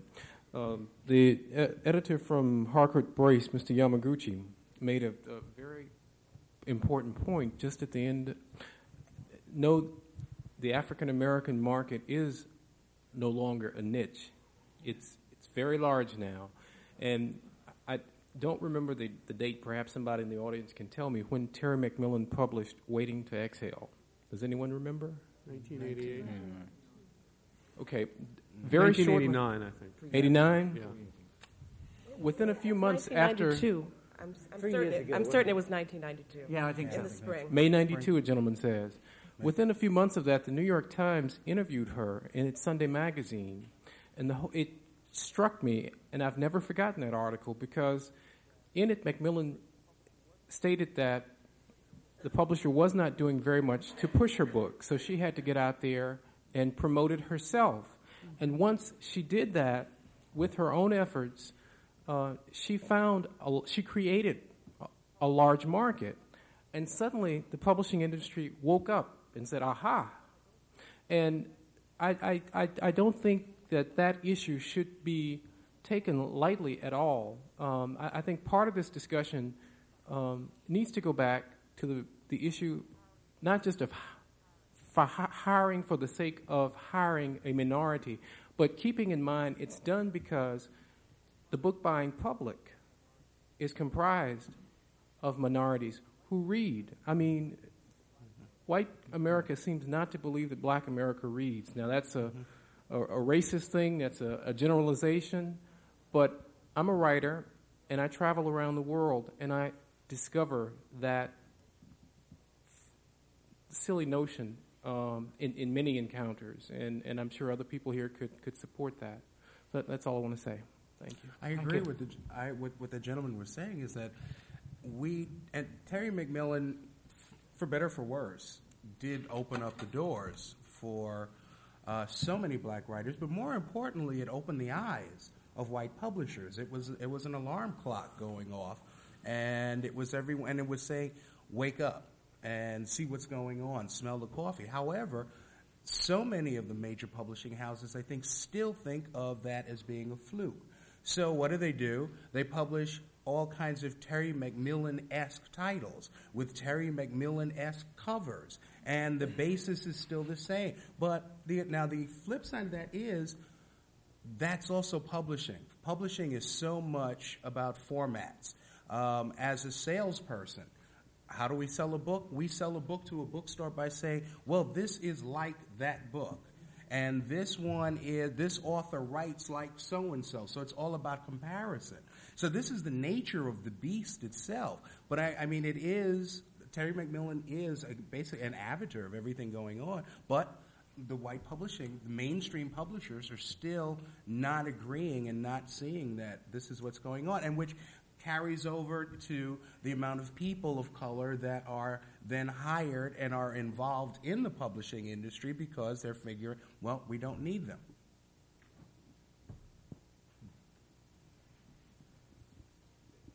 Yes. I just wanted to go back to the issue of class because we've been volleying around the word class a lot this evening, and yet when we get back into how to fix the argument, how to fix the publishing industry, how to fix what's published, we go back into a discussion of race. When we say diversity, we seem to inherently be talking about diversity in race. If we're really going to branch out, I don't know the panelist's name on the end, but as he spoke about branching out in class, then we need to address the ways in which we recruit. We need to address the resumes that are seriously considered and entertained on people's desks.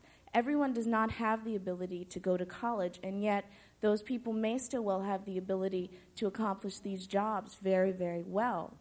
I also just wanted to comment on Gerald Howard on the end, talking about his reaction to Sapphire's book.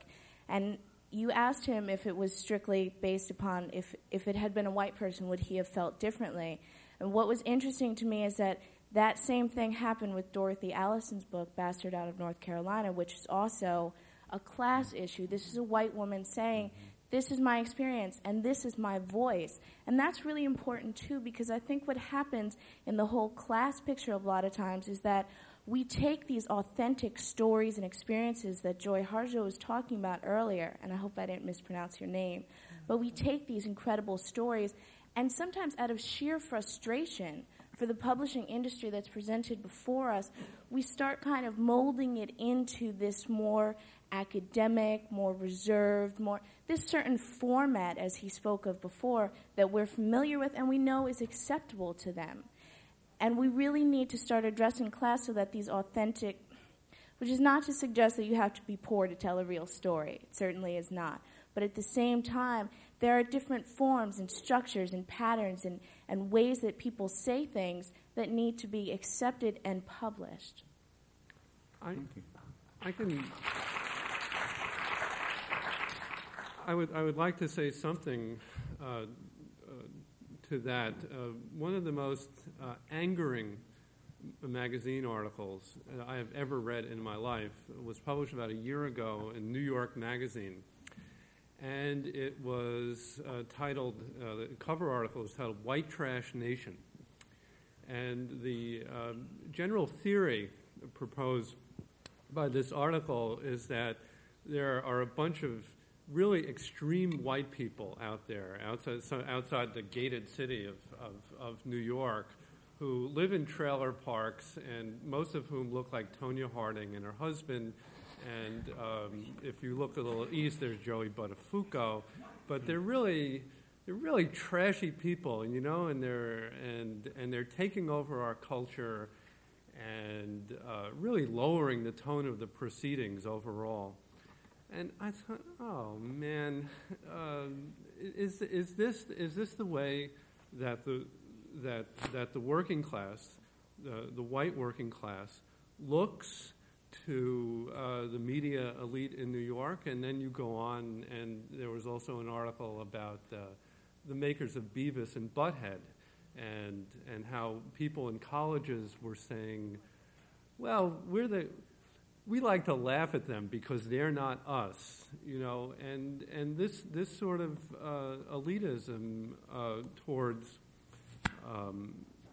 the average American, let's call it, just drives me nuts. And if there was a habit that I could expunge from the aggregate media elite, it is to think badly of working people. You know, it's terrible, and I think it's connected to the problems that we're talking about in the publishing industry. Yes.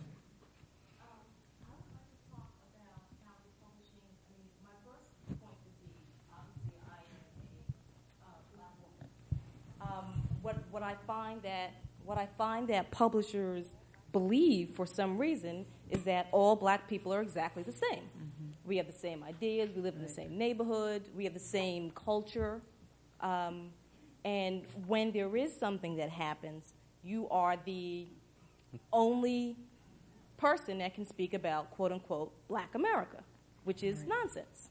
My question is, however, is when someone comes and actually gets a job in publishing, then you have the problem of promotion and recruitment. How do you decide who gets promoted and who's going to stay? I mean, because if you're going to work for $16,000, it's because you love it and you want to do it, but you don't want to work for $16,000 for 10 years. And how are people of color going to ever get into the decision-making positions if we're not ever promoted? So I'd like the panel to address that in some way. Okay, yeah. Yoji, let's go on along the whole panel on that one because it's a good one. Well, unfortunately, I think it's true for the industry at large that careers it's not nearly quite as scientific or systematic or as one would think. I think decision, the very phrase decision may be a bit flattering to describe what actually goes on when someone's title changes. I mean, whimsy or capri is perhaps closer to it. I don't know. I don't know how that can be changed, because the fact of the matter is it's tough for everybody to advance in publishing. Publishing is very close, probably closer than most industries, to what we have in the university, which is a system of tenure. The glass ceiling is very much in existence for everybody. And so I think that there's no way to break that ceiling that I can see, for the entire industry. I mean, I think at the moment, it's all a matter of personal initiative and not a little bit of luck. Great. Yeah, I agree with Yogi that there really isn't a formula to it, but I think in certain departments you move a lot faster than you do in other departments, say marketing or publicity, a lot faster than editorial. But then again, in editorial, if at an assistant level you can acquire books, then there's only a certain point where they cannot promote you. I mean, because you rest on your merits, the sales of your books. And so, and if they decide not to promote you, surely someone else will call you up and ask you to come over if you're doing that kind of work. So I think it has a lot to do with, personal initiative and commitment. Am I going to stick this out and, continue to wait for the promotion? Because it is slow in publishing. And unfortunately, it's definitely slow. Unfortunately, the management, the people who do make the decisions at the moment, it is not in their interest to encourage their junior staff to advance, because what they're mainly concerned with is keeping them interested in their present jobs so they don't leave and then you have to go and hire somebody else. I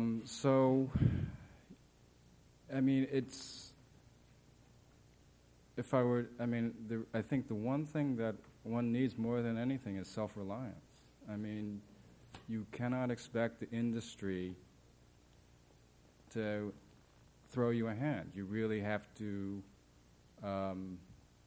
propel yourself. I mean, as it is presently constituted. Maybe it'll change in the future. I don't know, but I don't see it. I agree. It truly is about initiative, and goes back to a word that I kind of started everything with, which is passion. The position that I created it. I wasn't hired for it. Once I got there and just saw what was going on around me, then I just basically, broke into the tool shed and grabbed my own pick and shovel and started digging myself, because there was no instructions. There was nobody for me to talk to about it, because this was just something that I said I wanted to do. So and that applies to anyone, no matter what their ethnicity, no matter what their gender, no matter what their sexual persuasion is. It's about what you want to do and the passion, and how much time are you willing to invest. There's a certain amount. We all have our own little timetables that we would like to live by, but I think in publishing, more so than maybe any industry, it really is, it's up in the air. And it's about how much do you want to put up with? How long do you want to wait? Do you want it now? Is it an immediate need, or is this down the road need? These are all questions that anyone who is going into publishing has to ask themselves if they plan to stay in it for any amount of time.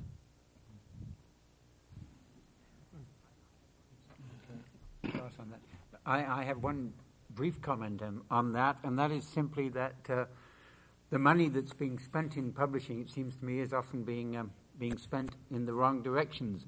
Unlike some industries, oddly enough, it's not going overwhelmingly to the people at the top. In fact, top publishing executives are rather poorly paid compared to the senior executives in any large industrial corporation that you can even think of.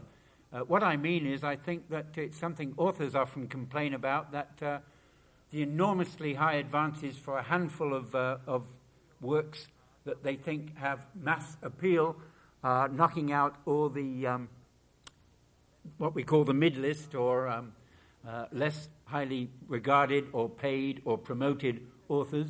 To the same extent, obviously, they're keeping down the salary levels of everybody in publishing, who might perhaps be publishing more and better books more actively if all the money and attention wasn't being poured into the handful of books at the top. So that's my contribution for what it's worth. I think we're going to have to wrap this up fairly soon, but we'll take a couple more questions, because we really have to finish in another 7 or 8 minutes. At the back? Yeah, at the back. Oh, wrong one. I don't need a mic, but I'll use it. I think the number one thing that's so important within publishing is the comment that was made earlier, as much as you might not always have people of color in editorial assistant positions or editorial positions, but we are alive and well in other departments.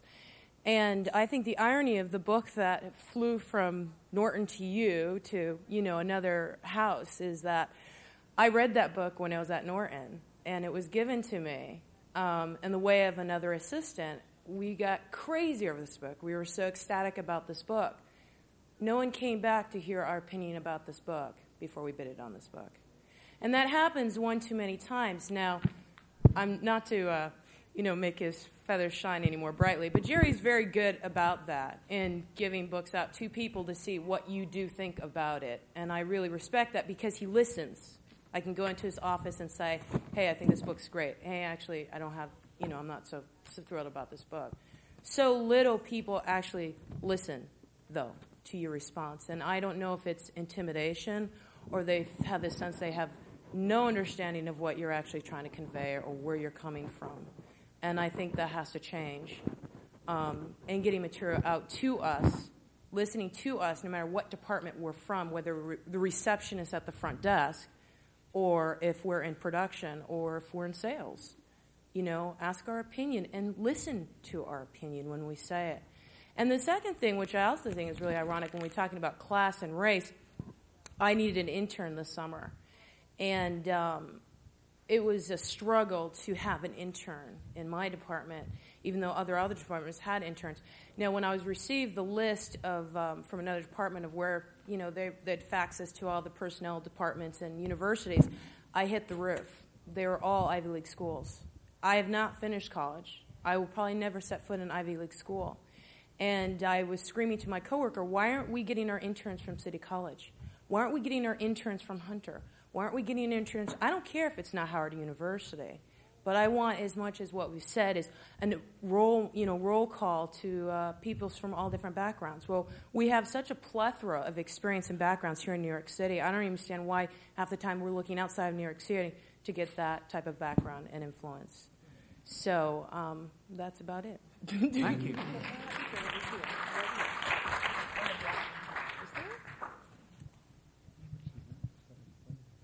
There's somebody at the back. Just two more now. At the back, I know you've been holding up your hand for a while. I just have a comment. I just think that I've just started working in publishing, and I think that there definitely is a very entrenched kind of racism. I think that there's a misapprehension that affirmative action is at work in publishing, and I don't think that maybe a lot of people are aware of it. But I've heard people. It's very uncomfortable to have a superior say, for example, we can't fire them because they're a minority.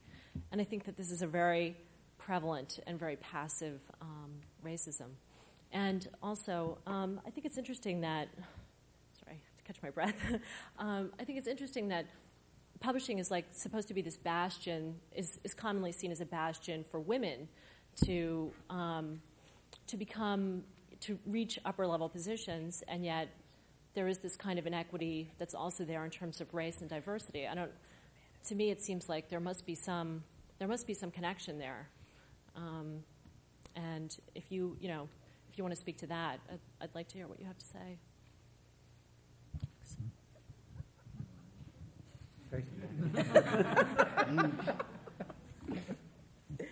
Wow. I'm sorry. Speak to about the number of women in publishing, and is it too many, too little, or?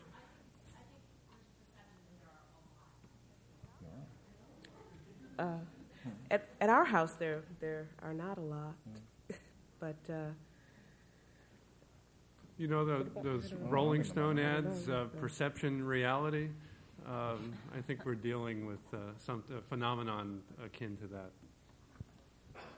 But I think it's interesting to note that most of the women who've made it to prominent positions in publishing, and there are a goodly number of them, which is a very good thing, have done so largely, I think, as a result of what Jerry was suggesting, because at one stage or another in their careers, they had powerful mentors who looked to their interests and helped them along.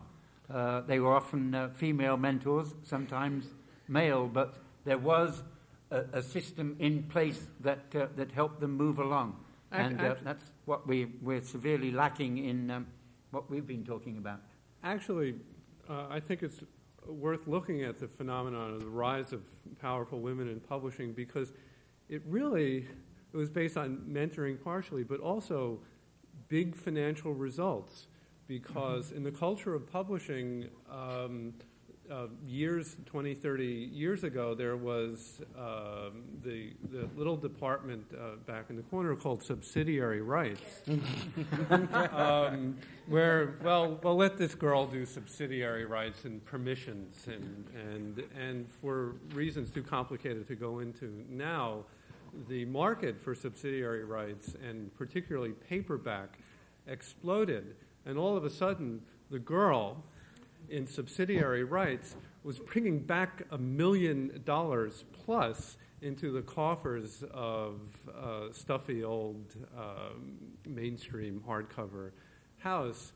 And eventually it began to dawn on the men who ran the business at that time that those girls in subsidiary rights were actually smart, savvy businesswomen who knew how to handle themselves and bring home the bacon.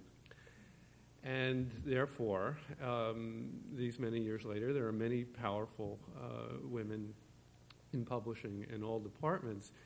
And I think that would provide at least one possible model for advancement of minorities into positions of real power in publishing, bringing home the financial bacon. Okay. One last question over there. Yeah. I'd just like, before we leave in the limited time that we have, for us to address the ways in which we can influence leadership in publishing to change their approach. I think Kelly Gary's point earlier about the makeup of the panel and really the makeup of the room is well taken. The fact that the leadership of publishing is not well represented here in this room. But I think that there are creative ways, other ways that people, resourceful people, can be recruited into publishing. One way that I would suggest is being open to people who are interested in changing careers. I've had enough people from other realms of the media approach me about coming into publishing that I know that there are people out there, and there are people with skills. There are people in other ends of the media that have the same kind of skills and discernment that one needs to have in publishing, on the editorial, and in other roles of leadership. So I would just like to hear us talk about those ways that we can lobby the leadership in publishing to make some of the changes that we say that we want. Okay. Thank you. This will have to be our last effort because we're really running out of time. Just briefly. Well, I continually find myself lobbying management, trying to get them to do all sorts of things that have nothing to do with. And I'm still trying to figure out how to get them to do what I want them to do. I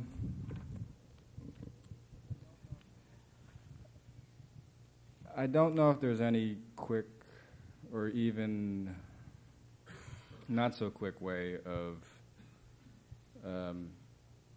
persuading the powers that be that, one, that there is that change is, first of all, one, that change is required or desirable, and two, that they should, that how to get them to agree to do that. I think most executives would tell you that, as far as the first question, they would not be persuaded that change is necessarily desirable. So I think that would be the first step. And I think that argument would, before any sort of institutionalized program can be seriously entertained, I think that question has to be sufficiently debated and addressed. Well, the way I do it is very subtly.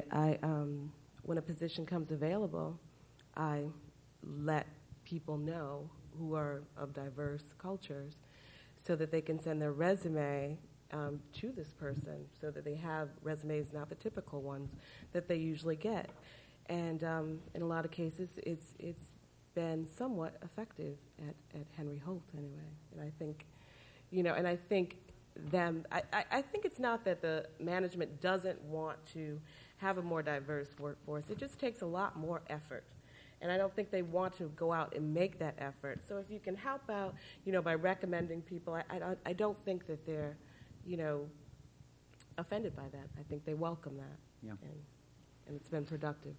I agree. I don't know if you can actually create a program to do this. It's going to be done on an individual basis from house to house, and even within the house from imprint to imprint. The bottom line is still going to be, as it always is in publishing, dollars.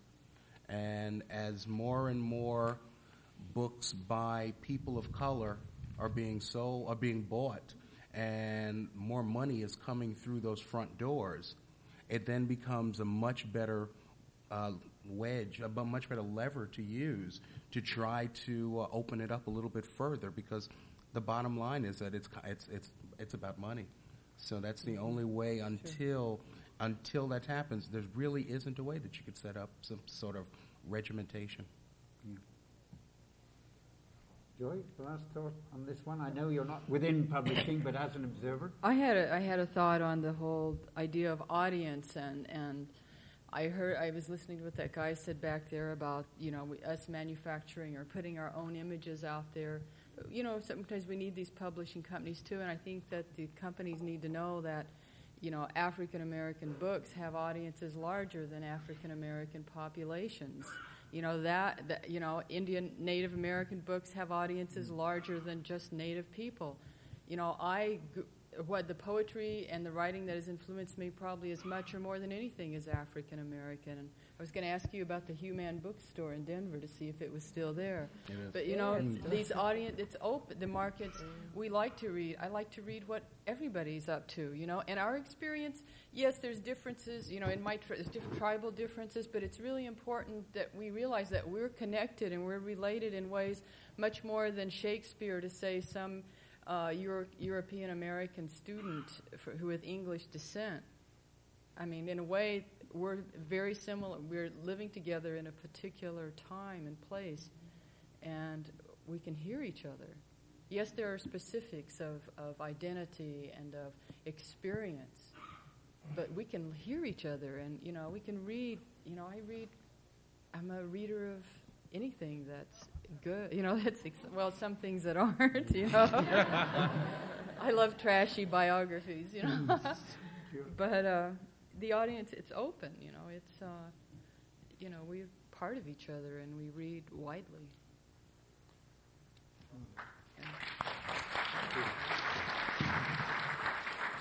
Jerry, a last thought?